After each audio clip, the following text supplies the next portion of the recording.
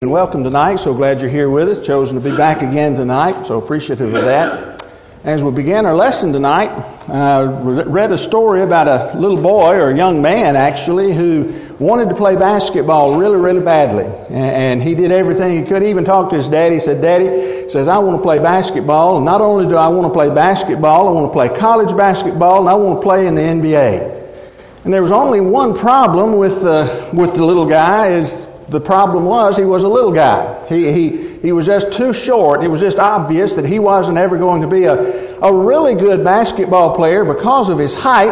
And so his daddy took him very seriously. He even went down and he talked to the local coach. He said, "Coach," says, "is there anything I can do to help my boy out? He wants to play basketball so bad. Is there anything I can do?" The coach said, "The only thing I can think of is just take him down to the museum, because they've got one of these racks in there that you know used to be a torture rack. Just strap him on that and stretch him a little bit. That way and make him a little bit taller."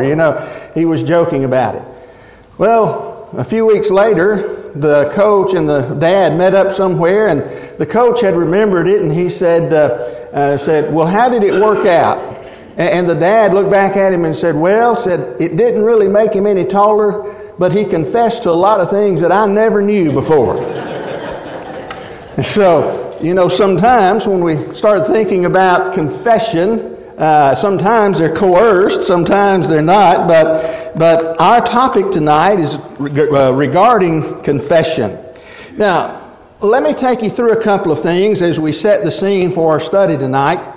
There was a survey that was done several years ago now, but in that survey that came back and was actually done by James Emery White, or reported by him, and you can experience in Authentic Life, he said there were 91% of the Americans who were surveyed who confessed to lying at some point. 91%.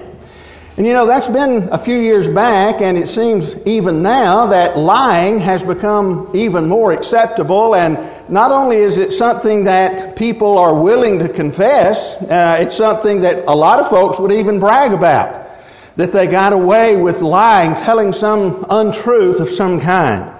And so if we were thinking about confession and thinking about the idea of somebody being willing to confess something, lying is probably one thing that people would confess to. We tell our children when they're young, "Don't lie to me," and we come down sometimes pretty hard on them because they may tell us an untruth, but it seems in our society, in our nation, lying has become acceptable.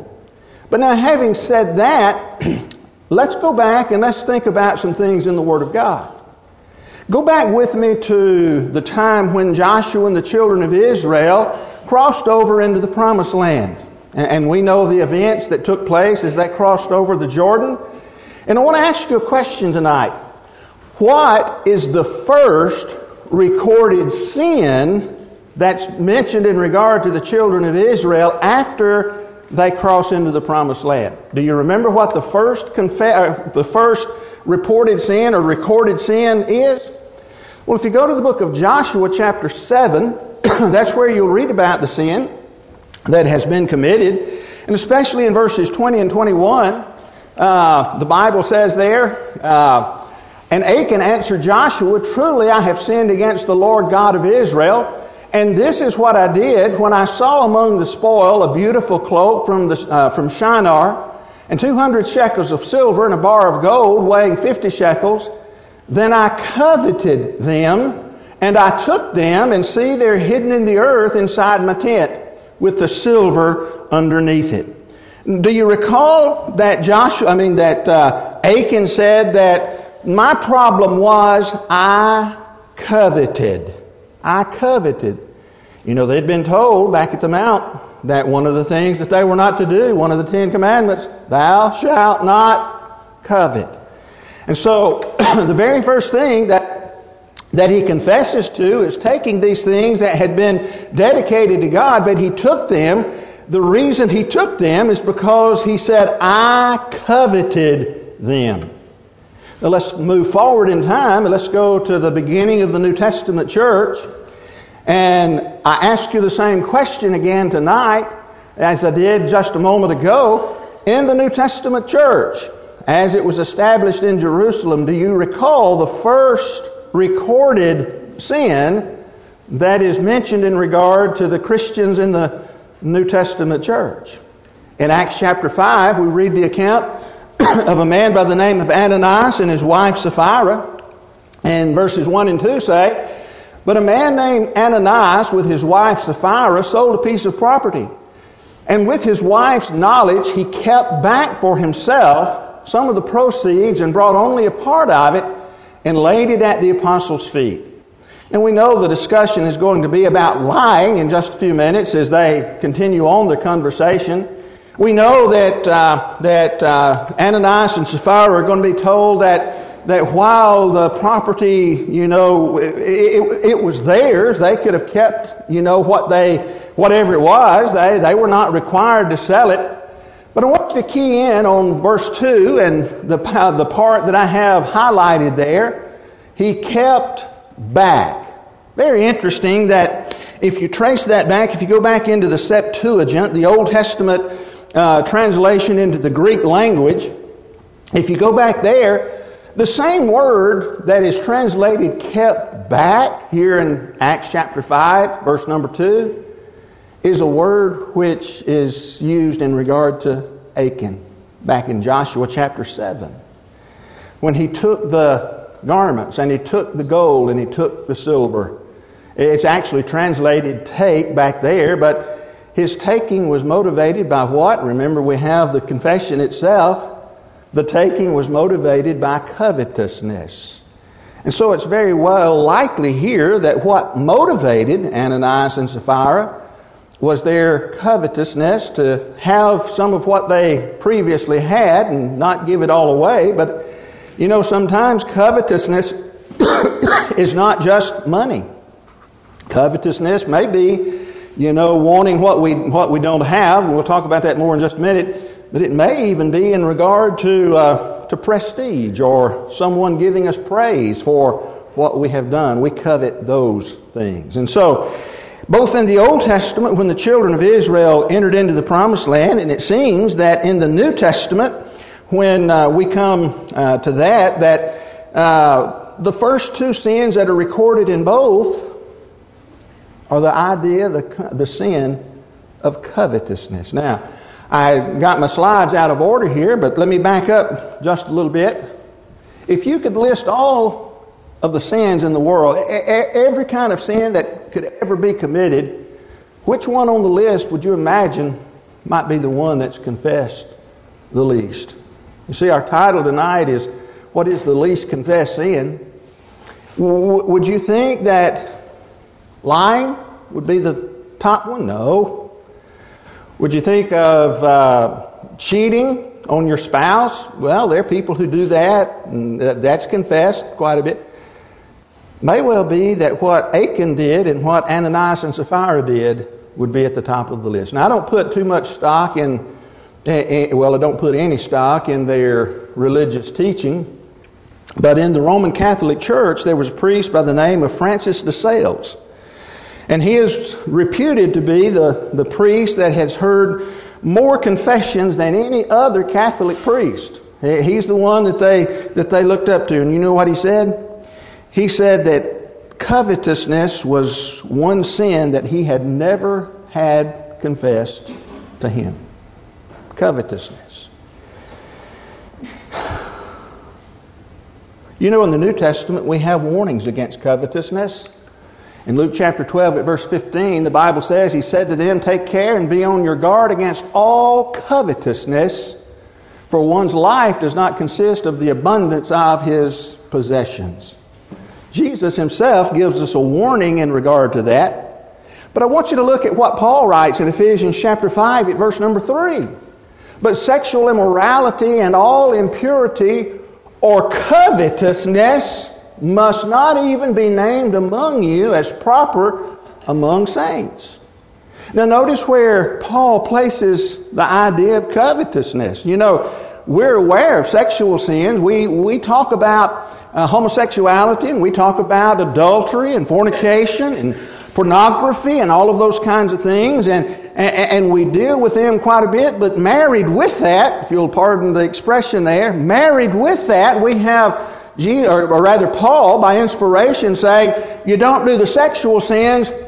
Oh, and by the way, tied, not of the same class, but of the same manner, you might say, same importance, and covetousness. Those two things can't characterize a Christian.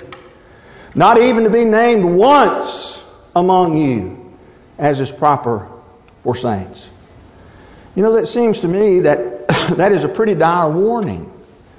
That it's something that we should be on the lookout against. And yet, it may be that in our own nation we somewhat overlook the idea of covetousness. Now, tonight, what is covetousness? If we had to define it, we might simply say something like this. It's an inordinate desire to have more things than one already possesses. You know, we just have that desire that I see something that you got and I want that. And I want something else and I want more and I want more and I want more. And that's the idea behind covetousness. We're not to be of that way. You know, when we think about covetousness, it's the sin that we read about in the book of Luke, chapters 12, verses 16 through 21. It's the idea of covetousness that motivated the rich fool, isn't it? The idea that's there, he planted his fields and they grew a lot of grain and everything, and he had so much that he had to build bigger barns, and he said, I'll sit back and I'll enjoy all of these things, and I'll eat and I'll drink and I'll be merry. Covetousness seems to be a motivating factor in him, in his life. And it's somewhat like this. The idea of covetousness is the sin that a man has when his desire to have things outruns his desire to be pleasing to God. What did that rich fool do? He said, I'm doing this and I'm doing that and I'm going to enjoy myself and I'm not even worried about God. And so, as we look at it, that's a part of the idea of covetousness. I want you to think about something. You know, we haven't taken time tonight to read about the rich fool in Luke chapter 12, verses 16 through 21. But you're probably familiar with it. If not, go home and read it tonight after you get home. But is there one thing said, anything that's said about this man getting his gain dishonestly? Is there any hint that this man may have gotten it illegitimately? Or does it seem that he got it through legitimate hard work? There are people who may have invested wisely and yet they still crave more. Sometimes we classify that as greed, but the idea is rooted in covetousness itself. An inordinate desire to have more things than we already have. Now tonight, in the remaining time that we have together, what are some of the consequences of covetousness? What are some of the consequences of covetousness? Let's look at 4 or 5 of them together. Number 1 tonight, covetousness makes me an idolater. Makes me an idolater. One preacher pronounced that an idolater, but an idolater, one who is an idol worshiper. Okay? It makes me an idolater. Colossians chapter 3, verse 5, as you see on the screen, the Bible says, put to death, therefore, what is earthly in you, sexual immorality, impurity, passion, evil desire, and covetousness, which is idolatry. How could covetousness be idolatry? What is it about covetousness that makes it an idol for us? You know, we remember back in the book of Exodus chapter 20 at verse number 3 that among the 10 Commandments, the Bible says, thou shalt have no other God before me. Those people who followed Moses out of the Egyptian bondage and followed Joshua into the promised land, they were to not have any other God in front of him. He was to be their God. They got into one occasion when Moses was receiving the law, they thought he wasn't coming back, and so they made up their own God, and they made the calf, you remember, and there was a commotion because of that. God threatened to destroy them. They were not to have any other God. If you trace them down through history, when they did get into the land, one of the things is that they were to not intermarry with those of the nations around them, because they would turn their hearts away from God. And they did, and that's exactly what happened. They turned to other idols, began to worship them. But the point is, God says, you're not to have another God before me. Now there's an equivalent to that to some degree in the New Testament. Look at Matthew chapter 6 at verse 24. In Matthew chapter 6 at verse 24, the Bible says, "No man can serve two masters, for either he will hate the one and love the other, or he will be devoted to the one and despise the other." And the end of that verse is, you cannot serve God and mammon. The God of heaven, the Heavenly Father, the one who sent the Son. You can't serve Him and mammon. Now, if you're reading from the English Standard, you can't serve God and money. But the actual word is the idea, the word mammon. But what is mammon? That's not a word that we generally use, is it? I mean, I don't go around talking about mammon all the time, and you probably don't either. But what is mammon? Holman's Bible Dictionary says, it's the Greek form of the Syriac or Aramaic word for money, riches, property, worldly goods, or profit. In general use, watch this, it is the personification of riches as an evil spirit or deity. Erdman's Dictionary says, a transliteration from Aramaic or Hebrew, absent from the Old Testament but common in rabbinic literature, denoting money or goods. Contrary to popular belief, no evidence has been found for the cult of a pagan god called Mammon. Here, Mammon is personified as the object of false devotion. Easton's Bible Dictionary says, a Chaldee or Syriac word meaning wealth or riches, also by personification, the God of riches. You see, that's what Jesus is saying. The God of riches is competing with the God of heaven. And a lot of times we try to hold on to one or the other. Well, sometimes we try to hold on to both, but Jesus makes the point that we've got to either choose one or the other. But you've got the God of heaven, who is the one true God, and then you've got that false God, that false deity, that personification of a deity called Mammon.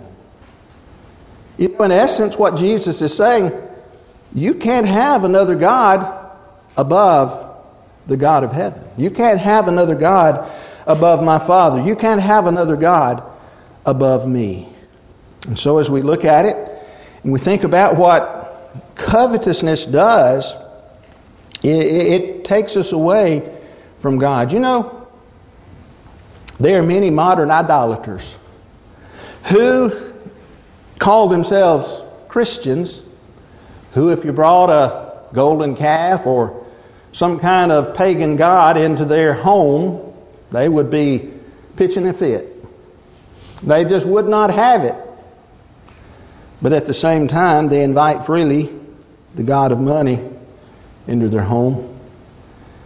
They worship and they serve that God. You see, covetousness is a really big deal. It's not something that we just pass over. It competes for our love for God. You shall love the Lord your God with all your heart, with all your soul, with all your mind, with all your strength. Covetousness makes me an idolater. Look at Ezekiel chapter 14 at verse number 6. Therefore say to the house of Israel, thus says the Lord, repent and turn away from your idols, and turn away your faces from all your abominations. When we've replaced God with another God, a false God, it's time for us to repent. Just like the Old Testament, the children of Israel were to do that, then so it is for us as well. Number 2. One of the other consequences of covetousness is that it results in bitter domestic problems. Domestic meaning home problems, home life. Have you ever noticed what is said in the book of Proverbs chapter 15 at verse 27?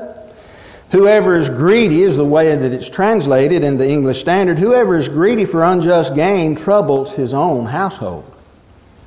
Troubles his own household. Now, please nobody raise your hand. But how many of the husbands and wives here have ever had a fight over money? Anybody? Don't raise your hand. Yep. I can see it on your faces. You don't have to tell me. You don't have to raise your hand. We won't call it a fight. We just talk about it being a discussion. A deep discussion. Sometimes the idea of money makes a marriage almost unbearable. Matter of fact, many surveys say that money is the top thing that people argue about in their marriage. And so we understand that there's the possibility of having domestic problems based on money itself. But let me take that to a different level. Let me take it in another direction. How many of you have ever seen a case where a mother and a father die and the estate is left to be divided among the heirs, the sons and the daughters? How many of you have ever seen brothers and sisters torn apart over an inheritance? I've seen them just almost go to war over an inheritance. It is fighting and backbiting and doing everything they can because I want my part of what Mom and Daddy left me. It's mine, not yours. I'm the favorite son. I'm the favorite daughter. They wanted me to have this. And you would probably be surprised at the number of court cases that are heard before our courts over families who are torn apart because children, heirs, wanted what was quote unquote theirs. Rightfully mine. We talk about sometimes young folks today wanting to start out their marriage and have everything that Mama and Daddy had in their own home, you know, as they were growing up, that Mama and Daddy worked a lifetime to have, and young people just haven't had the time to work for all of those things yet. And we know that when they try to have everything that Mama and Daddy already has, they put themselves under a strain, and that's what leads to the sometimes the fights. That's a form of covetousness. Just like the brothers and the sisters who battle one another over what Mama and Daddy had. You see, the consequences of covetousness is not only that it makes me an idolater and tears me apart from the God of heaven, but it also tears me apart sometimes from those who are or should be closest to me. Those who are down here on earth. Those who are brothers and sisters and mothers and daddies, and those who are our family members. That's another consequence of covetous. Number 3. Another consequence of covetousness is that it causes men to depart from the faith. Now, how do you know that? Well, let's take a gander into the Bible. Before we do that, let's think about again what is said in the book of Matthew chapter 6 verses 19 through 21. Now, we read verse 24 just a minute ago, but leading up to that about making the decision between God and mammon, Jesus had something to say. He says, "Do not lay up for yourselves treasures in heaven where moth and rust doth destroy, and thieves break through and steal. But lay up for yourselves treasures in heaven where neither moth nor rust destroys and where thieves do not break in and steal. For where your treasure is, there will your heart be also. Jesus lays down a principle of here's your treasure and here's your heart. If your treasure's here, your heart's not over here. Your heart is right here. Okay? Now, let's go back and let's talk about that example that I mentioned. Look at 2 Timothy chapter 4 at verse number 10. 2 Timothy chapter 4, verse number 10. Here's the passage that says, "For Demas," English Standard Translation, "in love with this present world, has deserted me and gone to Thessalonica." Demas, having loved this present world, being in love with this present world, he left Paul behind. Where's Paul at? Paul's in prison. But what is the reason that Paul gives here? Paul says that Demas is in love with this present world. What part of the world did Demas love? John wrote about the love of the world. He said, "Do not love the world or the things that are in the world. If anyone loves the world, the love of the Father is not in him. For all that is in the world, the desires of the flesh and the desires of the eyes and the pride of life, is not from the Father, but is from the world." What part of the world did Demas love? Jamieson, Fawcett, and Brown, in their commentary, say it this way: his motive for forsaking Paul seems to have been the love of worldly ease, safety, the comforts of home, and a disinclination to brave danger with Paul. Whatever part it was, I think it would be safe for us to say that is what Demas coveted.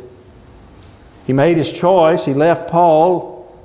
Evidently, Paul says he has forsaken me. He left me here and he's forsaken me. And implication is very well that he had forsaken God. Consequences of covetousness it includes us departing from the faith. You ever known anyone who because they just had to work so much to pay their bills, they made the decision it was more important to do that than it was to be a part of the Lord's family? I have. That is so sad. They departed from the faith because of their covetous. Not that they were starving to death. Not that they were in such dire need. They just needed more of this world's goods. And so they left the Lord. So easy to do that and then seek to justify it. Covetousness, one of the consequences is it causes men to depart from the faith. Not only that, but it leads men to many foolish and hurtful acts. Look at 2 Peter chapter 1, verses 1 through 3. And while you're turning there, let me give you a quote from Benjamin Franklin.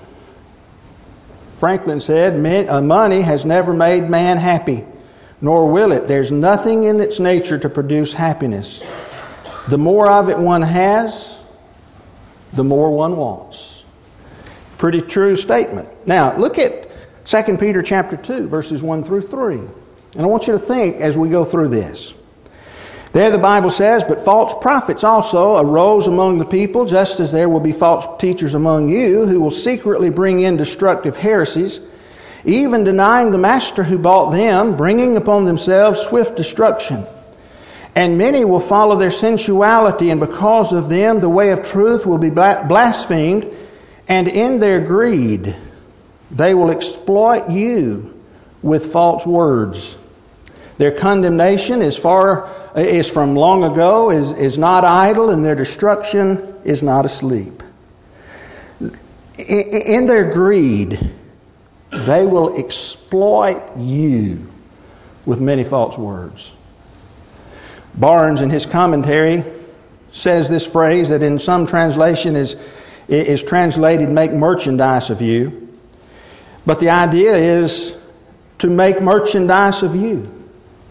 To treat you not as a rational being, but as a bale of goods or any other article or traffic. That is, they would endeavor to make money out of them and regard them only as fitted to promote that object, the object of making money. Our point is that covetousness leads men to do many foolish and hurtful things. Now, having read what is found in 2 Peter chapter 2, verses 1 through 3, think about the modern day TV evangelist.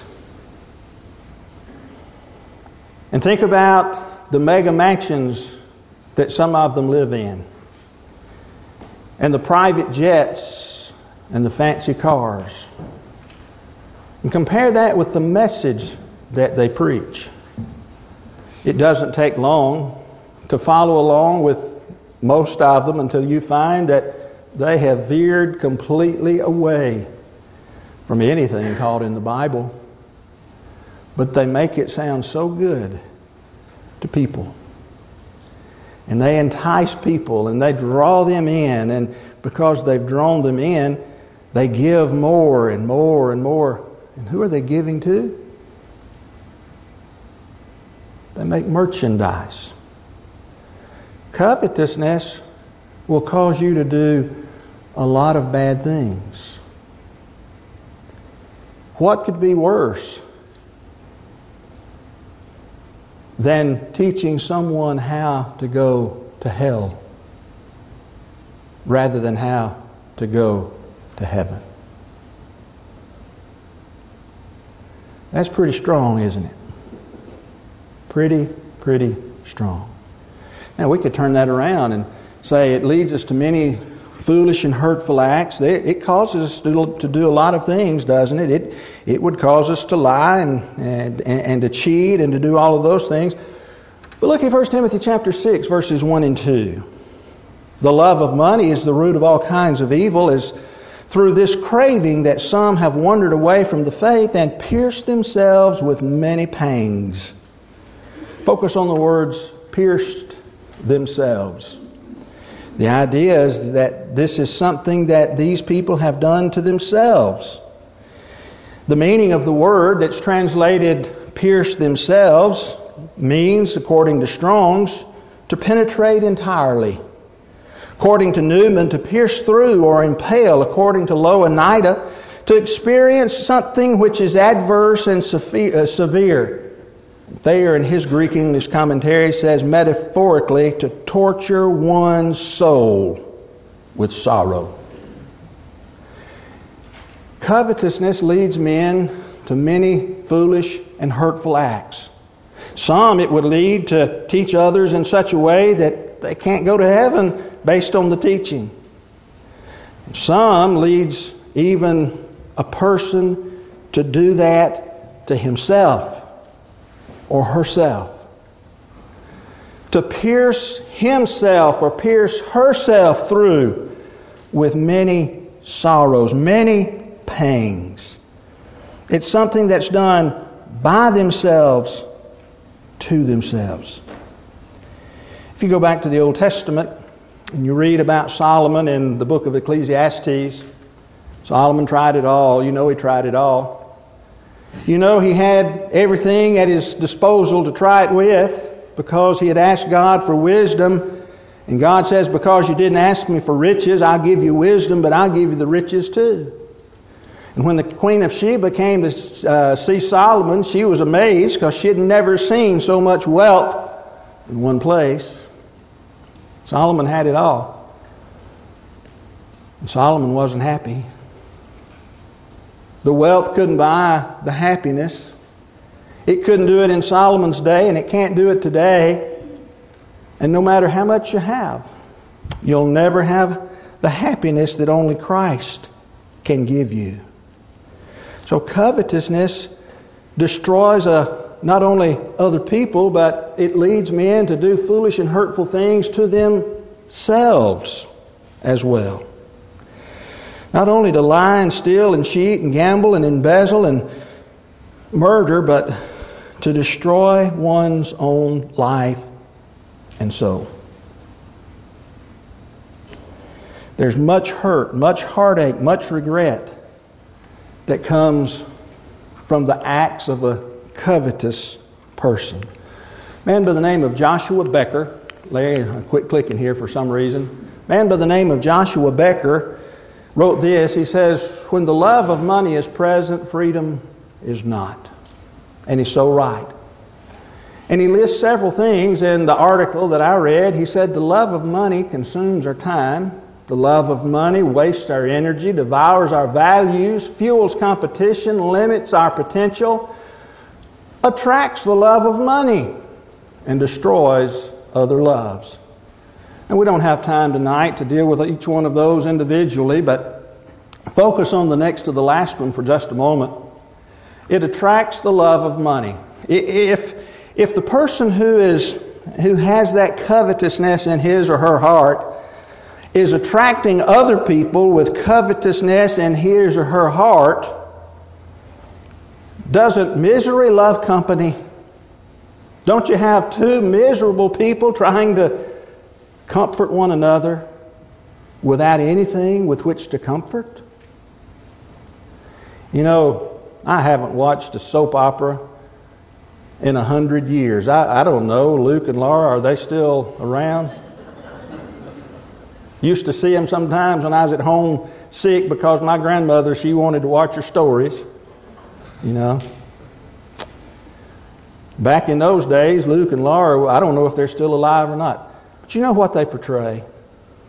A bunch of rich folks who are miserable, with a bunch of other rich folks who are miserable. And they've been miserable for, 30, 40, 50 years. They haven't changed one thing. The same is true in real life. There's still other soap operas today that are to be found on TV in regard to those who are rich and wealthy, the Real Housewives and all of those kinds of things. I've never watched it. I just read some things about it. We need to be very careful because the love of money, covetousness, it'll destroy you. It'll cause you to do many hurtful things. Now, as we close, or actually begin to close down tonight, how is covetousness manifested? I just want to mention these very quickly, and then the lesson will be yours. Covetousness is manifested with the me first attitude. What do you mean by that? It's that attitude that puts yourself, your interest, ahead of everything, including God's interest, the me first. And when God has to take a lower seat in our throne room or the throne room of our mind or our heart, then something's wrong. When we allow something other than God to occupy that throne, then we have a problem. It can be another person, it can be self, it can be material things that occupies that throne, but it's all motivated by me first. Number 2. Covetousness is manifested in greed or giving grudgingly to the Lord's work or even sometimes to others. And not counting the Lord. You know, sometimes rich and wealthy folks, some of them can be quite generous. And you read about that. And we're thankful for that. But sometimes you read about these folks who have a lot, who give a little. Who may not have any affinity for God whatsoever, but they don't have any affinity for their fellow man either. They wouldn't help you very, very much at all if you were in need. And so we need to be careful with that. We penny pinch to the point that we don't want to do anything that is good. And of course, the Bible does teach us, and there's no scripture that's written down up there, but 2 Corinthians chapter 9, God loves cheerful givers. Number 3, how is covetousness manifested? Sometimes it's manifested simply by gambling. It's a symptom. Gambling is a symptom of covetousness because you have that desire to get money by wagering on chance. That's what gambling is. And you know what you really have when you have a bunch of gamblers together? You have a pool of covetous people who are hoping to come out, one of them being the winner. That's what you have. That's the drive. And somebody has to lose, but all hope to gain at the other's loss. I want mine. Number 4. Covetousness is manifested when our hunger for money or things takes us away from our responsibilities at home. You know, sometimes people pay the price of covetousness with neglected children. Neglected children have neglected guidance. They have neglected discipline. They have neglected love. How many times does that end up in tragedy? The tragedy of a home that is destroyed when a son or a daughter turns themselves into one who has no regard for others or anything. How many times? The world wins, churches lose, and families lose when we allow covetousness to take us away, to consume our mind and consume our time in all of these endeavors. But then not only that, next on our list is covetousness is manifested when you tell yourself lies to justify your actions. Many tell themselves, I have to have a nice vehicle. I have to have a nice home. I have to have the best of everything. I have to have a lot of good entertainment. I have to have a vacation. A big, long vacation on which we spend hundreds or thousands of dollars. I have to have it. Well, folks, I don't know if you noticed it or not, but I kept emphasizing one word. Have to. I have to have it. Most of these things are not necessities. They're just desires. And we lie to ourselves and say that I have to have these things, when in reality you don't. Some of the happiest people I know live in huts. They've never driven a car or even ridden in one. They don't have a TV, never been on a vacation. But we lie to ourselves, I have to have it. Oh, no, we don't. Covetousness will cause us to do that. I really like this, again, as we actually get to our close now. Someone has said this: beware of having such a tight hold on your gold that you don't have a hand free to grasp the handle of the pearly gate. There's no pearly gate up there. But one thing you can say about this fellow that you see on the screen, he ain't got no empty hand. And unfortunately, that's the way so many are. They are so caught up in covetousness that they don't even recognize it, much less confess it. They're so caught up in it that they endanger their soul. And they don't have time for nor a hand for God or anything in regard to Him. And I pray to my God that I never become that way. And if we do, if any of us do, then this little confessed sin, I don't know that I could say tonight with 100% certainty that covetousness is the least confessed sin. That's not the point. But it's very little confessed in a lot of areas. And when we allow that to happen in our lives, even when we won't admit it to ourselves, we're in danger. We need to be careful. And sometimes in our own nation, which is thought of as being the richest nation on earth, and that we're blessed to live in it, and we are blessed, we allow covetousness to be the standard rather than the exception. And we shouldn't do that. It may be tonight that there's something amiss in your life that you need to correct. It may be that you need to come to the Lord to have your sins washed away in His blood. Whatever the case may be, if we can assist you, why don't you come right now as we stand and sing.